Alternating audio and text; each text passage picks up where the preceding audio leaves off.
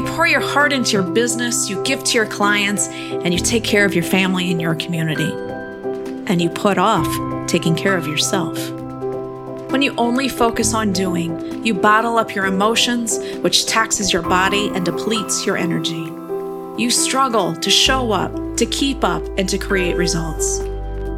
My name is Dr. Mary Meduna Gross. About 10 years ago, I burned out of the only career I thought I'd ever have. I got divorced, and I was crushed with chronic illness and pain. Now I have a business that I love, a husband I can grow with, and my health is on track. Through the power of coaching, I have come to recognize the resilience and power I carry within my soul. You have this resilience and power as well. Welcome to In Flow with Soul, where we create the space for playful restoration, space to pause, to play, and to connect with your soul. Because when you take care of you, your results will take care of themselves. Welcome back to another episode of In Flow with Soul. My name is Dr. Mary Meduna Gross, and today I'm here with Heather. Heather, help me with your last name. It's Rudalavage. Rudalavage. Heather Rudalavage. And I'm excited to hear Heather's story today of her experience in entrepreneurship and then how she's helping women entrepreneurs. Let me tell you a little bit about her. Heather is an anti-diet, weight neutral, registered dietitian, and certified intuitive eating counselor in the Philadelphia area. She is the founder of Intuitive Nutrition, and she has spent the last 12 plus years helping women achieve their health goals with compassion, empathy, and a dash of humor. She is married to her high school sweetheart and is mom to 3 teenagers. She enjoys spending time outdoors, knitting, and reading. She loves meeting new people and has traveled to 15 countries. She is currently about halfway through writing her first novel, so stay tuned. Heather, welcome to our conversation. Thanks so much. I'm excited to be here. Awesome. So, as we usually do on the show here, I'd like to hear about your entrepreneurial story. Where did you get started? What was that kind of that kick in the pants that moved you from whatever you were doing into this crazy world of entrepreneurship? Sure. I think like many entrepreneurs, my path was a little lengthy, right? I started out as a registered dietitian who was working in clinical. That's always what I assumed I would do. I really didn't think about private practice at all or being an entrepreneur at all while I was in school. And I just figured, I was going to be kind of a make-believe doctor and have the vision of being in the hospital and being paged and feeling important. But I did that for a long time until I had my first child. And then I took some time away from working, in my career, and was a stay-at-home mom. And I think then when I had my third child and she was about 4 or 5 years old, I really started thinking that it was time for me to kind of do something for myself. And I really struggled and did a lot of soul searching at that time. I was sort of between thinking, do I want to go back and be a traditional dietitian? And if I don't go back and do that soon, I'm going to kind of lose those skills. Or do I want to do something else? And I was really delving into some of the spiritual world stuff at that time. Okay. I was getting in touch with spirit guides and reading auras and all that fun stuff. But I knew that wasn't my true passion. And so I thought, you know what, I'm going to start a business and I will be able to have like those flexible hours. I was privileged enough to have a husband that was kind of our primary breadwinner at the time. So it wasn't like I was giving up this big salary to start a business. Yeah. And so I figured, what the heck? I'll just sort of hang out a shingle. And so I came up with the name of my business, which is Intuitive Nutrition. And I Googled that. And that's when the book Intuitive Eating popped up. And so this was around 2009, maybe 2010. And the book was written in the 1990s, but I had never heard of it. And I was so excited to read it. And I read it cover to cover. And I just was blown away, literally, that there were kind of other dietitians out there that sort of thought the same way I did, and they had written a book about it. And so I contacted the authors and, talked to, I think it was Evelyn, and she was like, oh, you can, take the intuitive eating training. And I said, of course, that's what I want to do. And so became a certified intuitive eating counselor. And at that time, there was really only a handful of counselors. And so I that's what I did. That is quite a journey. So before we go forward into more of this journey, can we go back a little bit and to tell me a little bit about how you chose dietitian as your career? Oh my gosh, that's kind of a funny story because my parents were kind of the type of parents that said you could be a teacher or a nurse. And so I knew I didn't want to be either of those. And so I entered Penn State, and that first year I started in nursing and had to take sort of intro to nutrition and psychology and family studies. And that's really when I was, kind of introduced to the idea of even a dietitian was a thing. I didn't even know it was a thing before that. And so I thought, oh, this is pretty cool because I can actually kind of help people before they get sick. Whereas nursing, I sort of saw as I'm helping people after they got sick. Sure. I don't know if a nurse would agree with me if that's what they do, but that's how I saw it at the time. And I really liked the psychology of eating. I really liked kind of why people eat the way they do. Okay. So you were interested in helping people before they got sick and particularly in eating and digging into why they're eating, not just what they're eating or how much they're eating. Right. Yeah. And I know many, many dietitians who got into the field because they had an eating disorder or were like in love with cooking and food. And honestly, those were neither of my things. Yeah. But yeah, I really just like the idea of kind of helping people stay healthy. Yeah. Did this connect to any other experience that you had about being healthy or staying healthy? Because again, it sounds like this was kind of like this was an option that was out in left field and you didn't even know about it until you got to college. Yeah, it was such a left field option. I don't remember where I was like, yeah, that's what I'm going to do. But I think the idea of it, like, oh, it was just kind of, I would have like that hospital idea of like working in a hospital. And that was exciting to me. I don't know, maybe I was watching too much ER at the time or whatever. Right. General hospital. I don't know. I had maybe a glorified idea of what that looked like and, the white coat and all that. And so I thought that seemed kind of cool. And I don't know. And I didn't realize at the time, it's a popular career for women. I think it's changing now, but at the time it was probably 90% women, in the field. Interesting. I never even thought about that, but as I'm thinking about nutritionists that I know, they do happen to all be women. Yeah, a lot of them. But you're saying that's changing now? I think it's changing. And I think the other thing that's sort of slowly changing as well is like, it definitely used to be a sort of white woman career. And now it's diversifying, which is really nice to see as well. Excellent. Okay. So you become a dietitian to help people stay healthy, and you really are kind of interested in the whole psychology interaction with the habit of eating. Right. You decide to start this business. Right. You find this book, right? And it lands in your lap. Yeah. Mm-hmm. Yeah. And you follow up on that. Yeah, it jumped into my lap. And I think, so I read the book cover to cover. And I think what was really so interesting to me, the way that I saw it really was about why people are kind of eating the way that they do.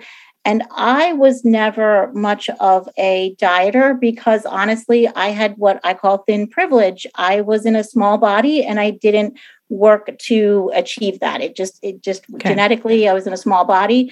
But after I had my 3 children, I gained a little bit of weight with each pregnancy. And then my weight just kind of kept climbing. It wasn't a whole lot, but it was a little bit. And so I was left at that time thinking clearly I'm doing something wrong because I used to be thin and now I'm not.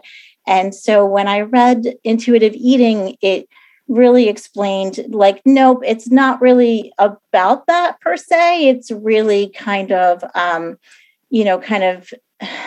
it's not something that you're doing per se, but it's really tuning into your body and listening to your body. And I think at that time, being a stay-at-home mom and raising 3 kids, I wasn't really being super mindful. I wasn't really tuning into my body.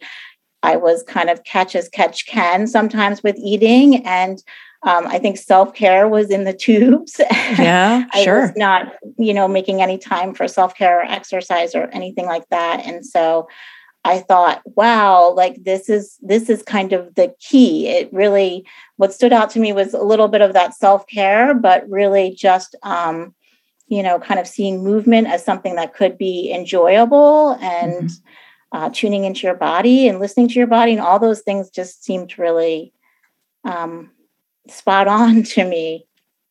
So after reading the book and maybe even during your training for certification for this, what were some of those changes that you were making that aligned with this philosophy? So I think in the early days of starting a business, and fortunately at that time, I wasn't seeing a whole lot of clients yet, but I think I had one foot in traditional dietetics, which was, people came to me because they wanted to lose weight. And I had been trained to kind of help make people smaller. That was pretty much what dietitian school was. And I still had one foot in, of course, the intuitive eating part, which was like, no, it's actually not about the number on the scale, but it's about these sort of health behaviors. And so I tried to sort of straddle the fence a little bit for those first few years. And then I think the health at every size idea really kind of came into its own at that time. And then I started to see it as more like this holistic idea of like, oh, it's really about these health behaviors. And so for me, that meant, making self-care a priority and movement a priority and all of those things. And really, honestly, I had to decouple movement from self-care because I was not someone who really enjoyed particularly going to the gym. I thought it was I saw it as a should for sure. Sure. I was never the athlete really growing up. I was the kid with the book and in the marching band and all that fun stuff. Inside activities, right? And so I think I used to think, oh yeah, if I go to the gym, that's self-care. But it took a couple years of coaching too to kind of realize, no, actually you could have self-care that's not also in the pursuit of being smaller. And that was really mind-blowing to me too. So I don't know if I answered your question. Absolutely. Yes. And so then you decouple self-care from the gym. How do you continue then your movement commitment? Yeah. So at that time, it really was like, oh, so I don't have to be a runner, like it doesn't have to be this thing that's this should, I think at that time, and it's still popular now too, but, everyone had like the marathon sticker on their bumper car. And I was like, oh, I should run a marathon. And then I was thinking like, no, I really don't like running all that much. So, so for me, that kind of became like yoga instead, and kind of got into like the yoga thing. And sometimes it's just walking in nature. Like that's what I like to do. So you found a way to keep moving without having the shoulds of a gym. Right. Okay. Yeah. And I think then the other part of self-care was just starting really small, because I kind of joke now with my clients, because I'm always talking about self-care with clients. And I think I tell people I'm a recovering Mother Teresa, because I used to, I used to think that self-care meant I was being selfish. I remember the word indulgent actually coming up a lot of time with my therapist or like a coach. And I'm like, I just feel so indulgent. And I think I somehow put it like as humans do, right? I put it in these extremes, like either like, oh, I'm getting like manicures every day, or I'm Mother Teresa. And, I had to realize that like it doesn't have to look like either of those. There's like a really big gray area in the middle. It could look like, just kind of browsing through home goods, or it could be painting or writing or reading, or just being out in nature, meditating. All of those things could be self-care. And I had to start really small. I had to start at like 5 minutes a day. Okay. And so to make space even for that, I had to sort of begin to delegate some of the things that I had always done for my family. Right. So yeah, I was the primary laundress and chef and shopper and cleaner and all of that. And so I think it was really a coach that pointed out, your kids are teenagers. They probably could start doing, their laundry, right. And really you're doing them a disservice by doing their laundry for them, because they're never going to learn how to do it on their own. Exactly. So delegated some laundry responsibilities. I was always sort of the primary, I made dinner every night for my family. And so I had to talk to my husband and sort of say, like, I think if I make another dinner, I might lose my mind. And so he sort of agreed to make dinner one night a week. And, okay. And we talked about him maybe taking up some of the grocery shopping, but sadly that did not take. It hasn't stuck yet. That has not stuck, but that's okay. It's okay. But yeah, I mean, really, just a few years ago is when my business started to take off, and I was a rocket towards burnout, and I had to do something different because I just couldn't juggle any more balls. Right.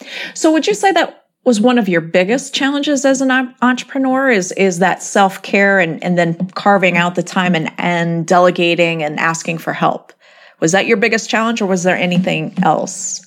Yeah, I think that was like a big personal challenge to sort of delegate within my family and ask for help. I think professionally, a big challenge was kind of like knowing when to hire help and when to kind of put that money out.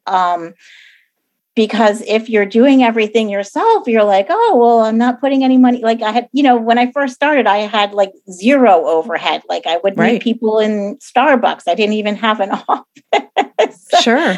And so, yeah, but then I think too, it was always like I had one foot on the brake and one foot on the gas. I was always thinking like, oh, I want more clients, but not too many clients. Okay. Because that would take away from my family. And so, and then somebody said to me, and this was really kind of a mean thing to say when I think back on it, but maybe did give me the kick in the pants that I needed.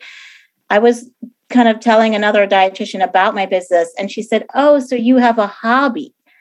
And I was so offended, but I think what she said is maybe a little bit true, because I did have one foot on the gas and one foot on the brake, and really was treating it like a little bit like a hobby and not a business.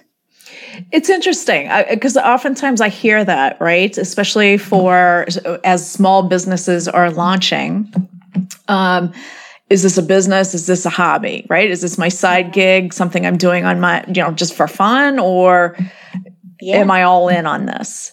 What is your definition of being all in, you mean? Of being a hobby versus a business. Oh, okay. Well, yeah, I think I had a little bit of fear of if I really said this is a business and then I failed, that, I had this story that I told myself of all these imaginary people just laughing and saying, see, we knew she wasn't going to be able to do it. But that truly was a story I was probably telling myself. So there was a little bit of fear of that.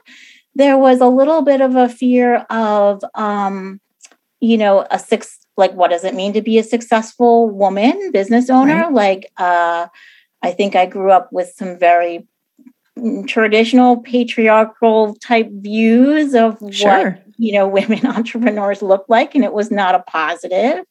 Well, just going back to your two options, right? Your two options were to teach or to be a nurse. There's entrepreneurship is nowhere near those two.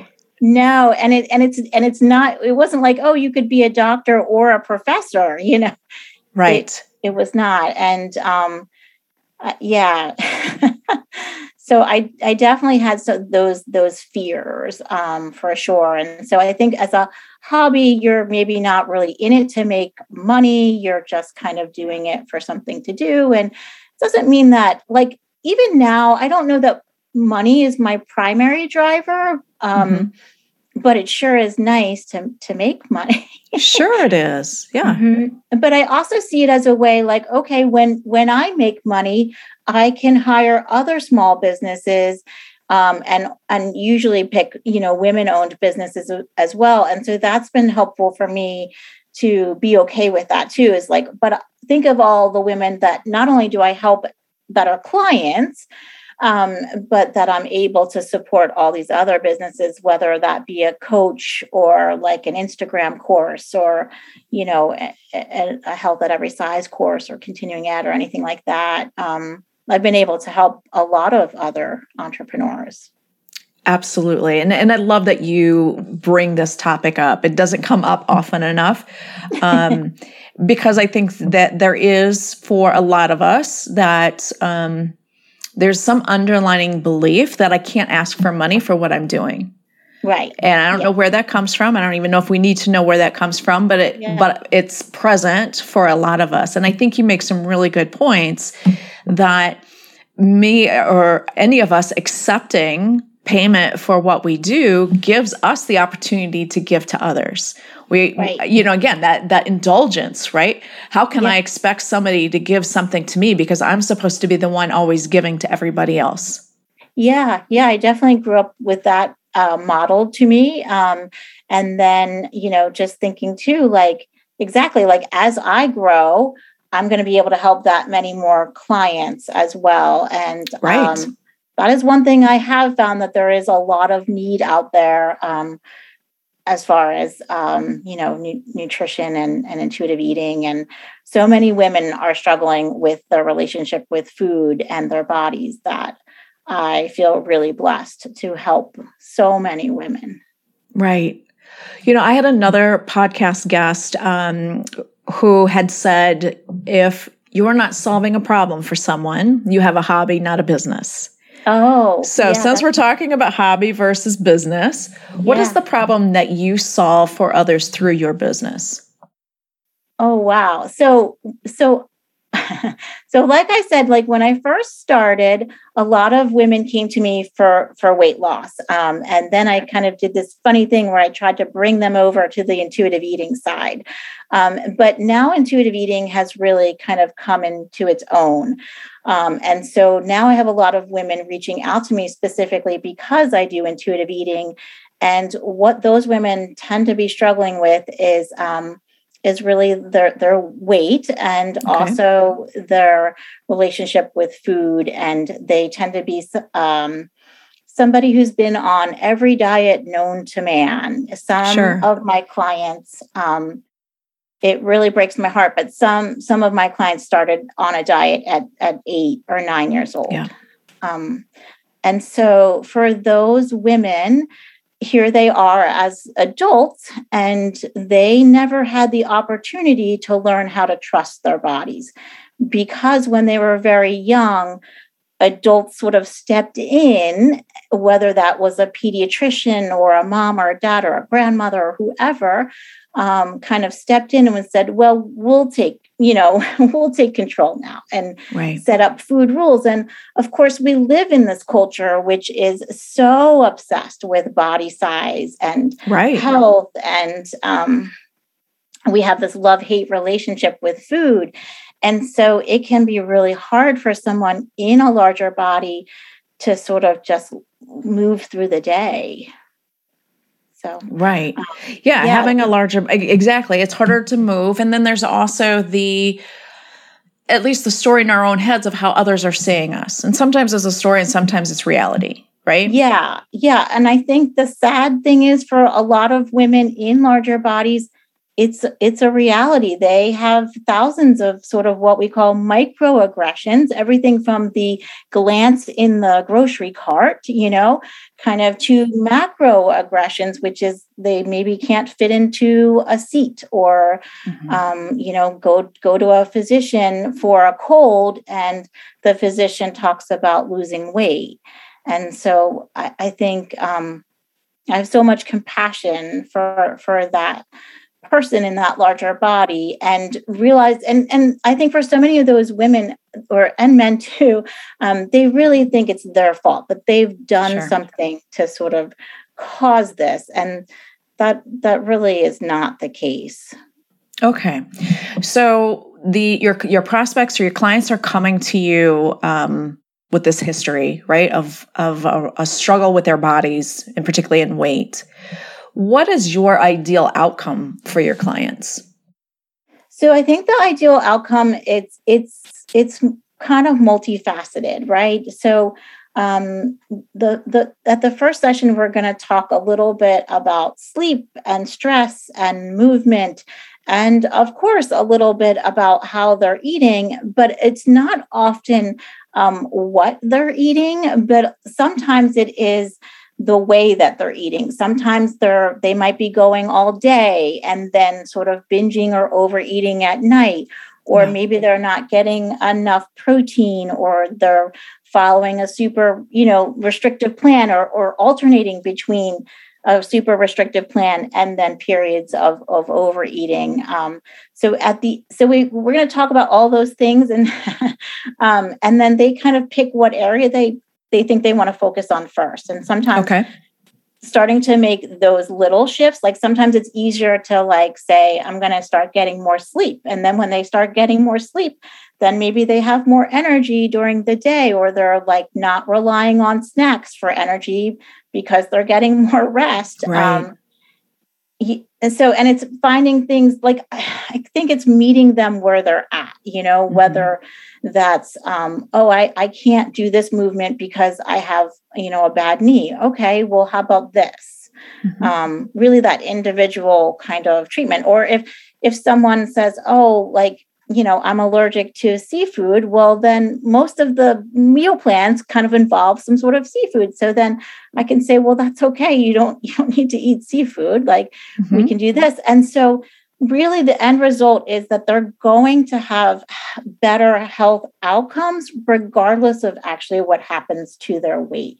And I think that was a huge surprise for me, because I also, like many of us, sort of attached health and weight. And what I've learned now is that they really don't always, that's a lot of times there's correlation there, but not necessarily one causing the other. So, sure. So I think, and if they can start to feel better in their body and start to kind of get to a place of body respect, then the number on the scale becomes less important, because they just feel better overall. Yeah. So one of the primary outcomes then is just overall feeling better, more at home in your body. Is that a good way to describe it? Yeah, more at home in your body, and also making choices that you're confident about. So I think we have so many food rules, right? And part of intuitive eating, I think there's a misconception with intuitive eating that it's so we just eat whatever we want, whenever we want. And I think that's not intuitive eating. That's definitely a misunderstanding. But it's this really attunement of your body, what feels good in your body, but also is pleasurable. So for instance, I recently developed sort of an allergy to dairy. I love dairy, but dairy no longer loves me. Yeah. And so I have had to learn to sort of navigate that, right? I know that I can eat one slice of cheese on a sandwich and I'll be okay. But if I eat 2 pieces of pizza, I better be planning on staying home for the evening because that won't be too fun. So I've kind of had to learn that. So it's not, even though I really do enjoy pizza, I don't always enjoy the after effects of pizza for me personally. So I think when we can kind of get rid of some of the food rules of like, oh, I'm never allowed to eat birthday cake, right? Right. And we kind of get rid of that rule, it allows us to then eat birthday cake in a way that we're really tuned into the birthday cake. And then we can decide, do I even like birthday cake? Or maybe I only like homemade birthday cake. Maybe I don't like the birthday cake from the grocery store, or maybe I'm okay with one slice. But if we're eating it in secret because we don't really want to be eating the birthday cake, we're afraid to be eating their birthday cake, then we're in our minds, right? We're eating the cake, but we're not really tasting it because it's like, oh my gosh, why am I eating this cake? I can't believe I'm eating this cake, Yeah. And then you're sort of telling your brain, that's it. As of Monday, we're never having birthday cake again. We're going to buckle down. And of course, we live in a world with birthday cake. Right. Mm-hmm. And somewhat of an oppositional streak in there when we're told, no, we can't and never. Yes, right. Exactly. And that's where we get back to, that's the incredible thing. So we're all sort of born intuitive eaters. Like if we think about a time where we've maybe fed an infant, right? Like whether it's the breast or the bottle, if that infant is full, they're going to be turning their head away. Like you literally can't force feed them, right? Or like a good example is a toddler. Like maybe you make your toddler lunch, right? And you make them a half of a sandwich and some grapes and a cookie. And they might eat the sandwich and some grapes and take one bite of the cookie and run off. As adults, we almost never take one bite of a cookie, even if it's a lousy cookie. Right. And again, one of the rules, the empty plate rule. Yes, right. Yeah, you got to clean your plate. That's a big one that we tackle together with my clients for sure. And so, but when they begin to like say, you know what, I could have a cookie in a few hours if I want, then I don't need to eat the cookie right now if my body has said like, I'm satisfied. Okay. Yeah. So by sort of legalizing food, it sort of takes that forbidden fruit idea off the plate, Right, exactly. So I'm still wrapping my head around this outcome of being at home in our bodies. And as I think about that, more rules just keep popping up about, all the movement rules, all the eating rules, all the food rules, all the racial rules, all of these rules. And so it sounds like, and so correct me if I'm wrong, but it sounds like being at home in our body is learning to identify those rules that we've been living with and letting go of those that are no longer serving us. Mm-hmm. And then replacing those external rules with tuning into to our own system and asking our system, what do you need or want now?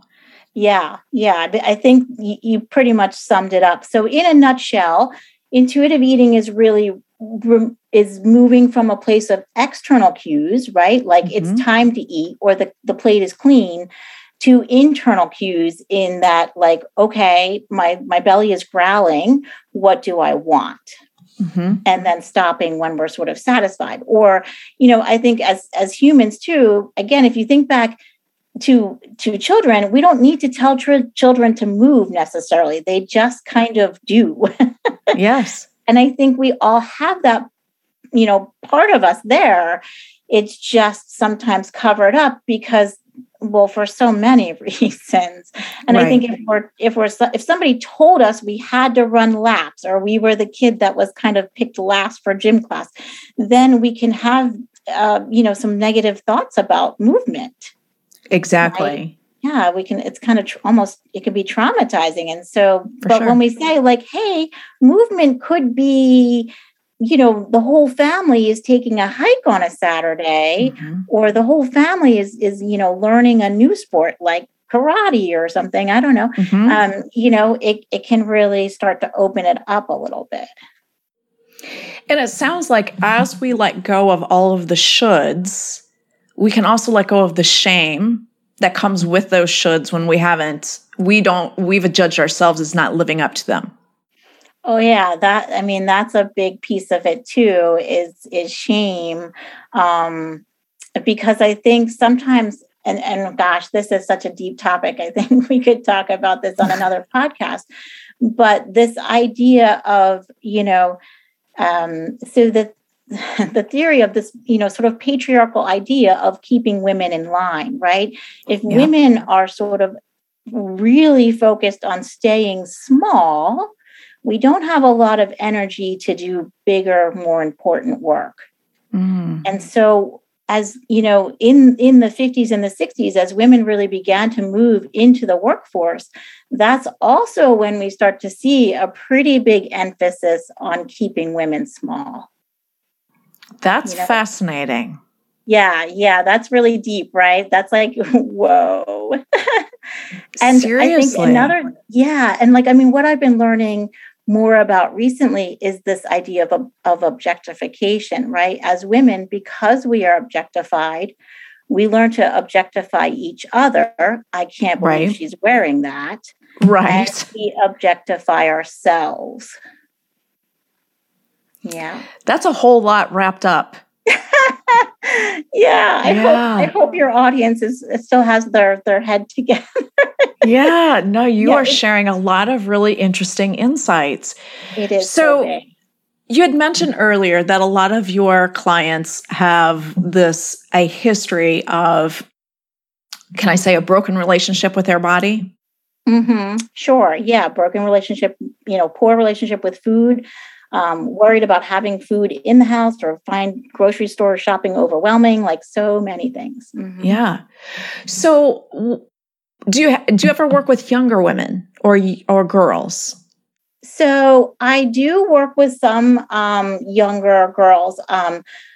Right now, most of those girls are have an eating disorder or are recovering from an eating disorder. So there's something about COVID that sort of brought up every eating disorder kind of crumb that there was, and eating disorders right now in this in this world are just off the charts. And that's true for adults too, but particularly teenagers. And, eating disorders can look like a lot of different things. It can look like what we think of as this, sort of emaciated white girl. Right. But it can also look like someone in a larger body that's a chronic dieter or binging and purging, or is just really struggling in a lot of other ways too. And that's a concept that I didn't understand until recently either, is that like an eating disorder, you can be in a large body and have an eating disorder. Okay. So what are some of the maybe mindset beliefs that you would like to, if you could, automatically install in a younger woman about her body and about eating? What would that be? Mindset beliefs. I think with young women, they can get on board with the social justice piece of like the BMI being racist, and with, the BMI was created in, I believe, the 1800s, and it was, really never meant to be an indicator of health, and it was just based on white European men. And so they can kind of get on board with that. And as we can kind of decouple weight and health, again, that sort of frees up the ability to now, like, let's focus on these sort of health behaviors instead of the number on the scale, because the number on the scale is so hard to budge. Right. Because our weight actually isn't as easily manipulated as we are led to believe, right? Our bodies, we kind of have this thing called a set point, and the set point sort of works a little bit like a thermostat. So we can sort of manipulate that thermostat and lose some weight, but our brain is paying really close attention. And so it'll let us lose some weight, but then it's probably going to kick in, and that thermostat's going to turn up the heat, right? And that's going to show up as like you're thinking about food all the time. Food tastes better. Your metabolism is already like slowed down. And so now when you do start to eat more, you're, kind of going to gain that weight back. all those things. And so I think when we can decouple that and sort of say like, okay, look, regardless of what the number on the scale says, let me just focus on feeling good in my body and moving my body and, getting good sleep and getting some stress management and choosing foods that make me feel good. Right. Some of those foods are going to nourish our soul and some of those foods are going to nourish our body. Right. Yeah. So it sounds like for young women, it sounds like you would suggest shifting your attention from the scale or what size you're wearing to how am I tuning into my body? How am I moving it because it needs to move? How am I feeding it? It needs fuel. Mm-hmm. Am I getting enough sleep? Am I, taking care of my body? Is that true? Yeah. All of those things I think are true. And I think some of that is too, like questioning what we know to be true, right? So some of that is unlearning diet culture. And maybe for those teens, it's unfollowing the sort of thinspiration kind of gurus that are out there. And just realizing like, it's a little bit like changing your foot size, right? Like you could really want to be a size 6 shoe because those are always the ones that have such great sales, right? Right. And there's always plenty of them. Yeah. So if you're a size 8, you could squeeze into a size 6, but it's not going to be comfortable and it's not going to last long. Right. So what about, and this is for young women or adults, what about like other health conditions? I'm thinking in particular thyroid issues is a history in my family. When that is part of the conversation, how does that fit into this intuitive eating? Yeah, so those are really difficult things. So, thyroid, of course, PCOS is a big one where there's a lot of emphasis on we'll just cut out carbs, we'll just lose weight. And yet it's extremely difficult for someone with PCOS to do those things. And so again, like, what can we do? How can we kind of take weight off the table and just manage what we can? And I think, with type 2 diabetes, like this is another big misconception is like, I think we sometimes think, type 2 diabetes is something that happens. It's like some sort of punishment for eating too much. Okay. And yet we know that people in small bodies can get type 2 diabetes. People in small bodies can die of a heart attack. And yet we have such trouble seeing it the other way that, just because you're in a large body doesn't necessarily mean you're going to get diabetes. There's a huge genetic tie to that. Mm-hmm. There is we have genetics, which maybe determine about 50% of like our health, right? And then we've got environment.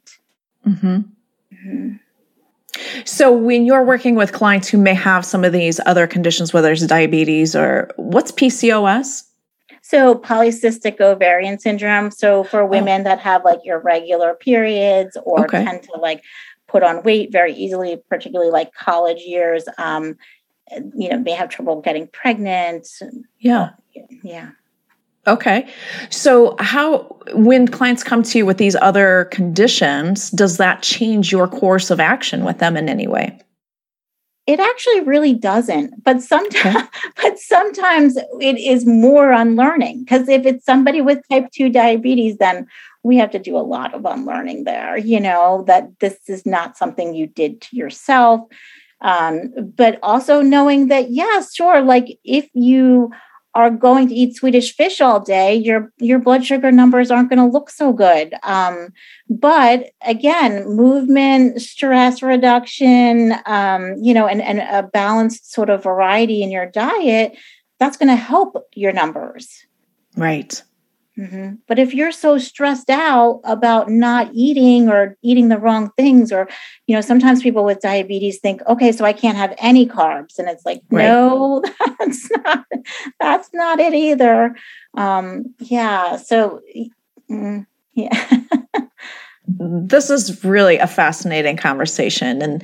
And as we kind of tapped into a little bit earlier, it goes beyond just the plate. Right? It goes beyond our eating habits and crosses over into our cultural conditioning. It really does. Yeah. And I think, just to get back to like what you're asking before with young girls. So if I see a girl that's, maybe under the age of 12, and I'm really working with the parents. Right. And so these parents might have been told by the pediatrician, oh, like, we really need to watch little Susie, right? So with those parents, it is just, I would kind of introduce them to like sort of the Ellen Satter method, which is really this, what she kind of calls this division of responsibility. So yes, as parents, you can be sort of responsible for the what of your child's eating, but the child is responsible for everything else. And that's whether or not they're eating it at all and how much they're eating. And so I think sometimes the best way we can support like our child, if they're in a bigger weight, is to really give them that body autonomy. And that's true for our spouses and our friends and everyone else in our life too, is really giving them that autonomy. Well, that brings up a really good question. How can we support our family members who may be in these bodies that they're not happy with yet, right? Because they're not working with you yet. How can we be a better family member for them? Yeah, I mean, in general, I think if it's an adult, if it's a spouse, a partner, something like that, again, like that body autonomy, like, so, right, we're not going to offer help unless they specifically ask us for support. But I think sometimes having a third party there can be helpful too, like, right, and really just not talking about weight at all. Right. Because that's almost never helpful, talking about. And so really making that idea of talking about other people's weight just sort of taboo, in this family, we don't talk about celebrities' weight. We don't talk about the woman down the street. We don't talk about the woman in the grocery store, we just don't talk about weight. Because we can't determine someone's health by looking at them.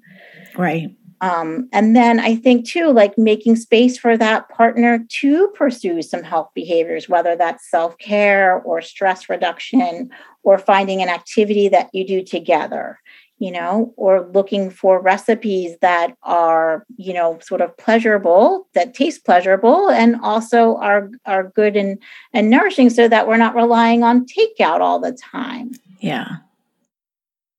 So some of the common sense stuff, I know. And it's tricky, right? Because we are worried about, like, again, it comes back to that tie to weight and health, because we think we're coming from a place of compassion.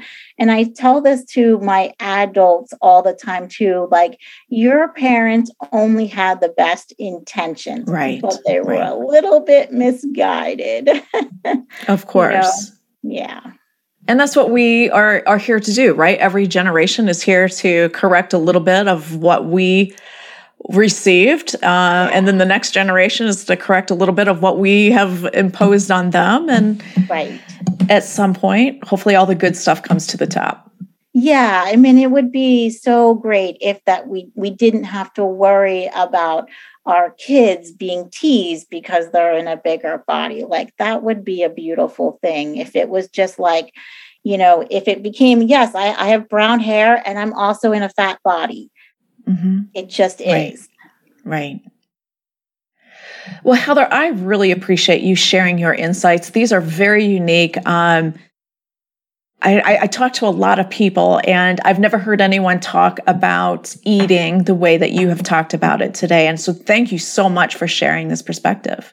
Of course. Yeah. I hope that your listeners maybe took something away from it today. I'm sure they have.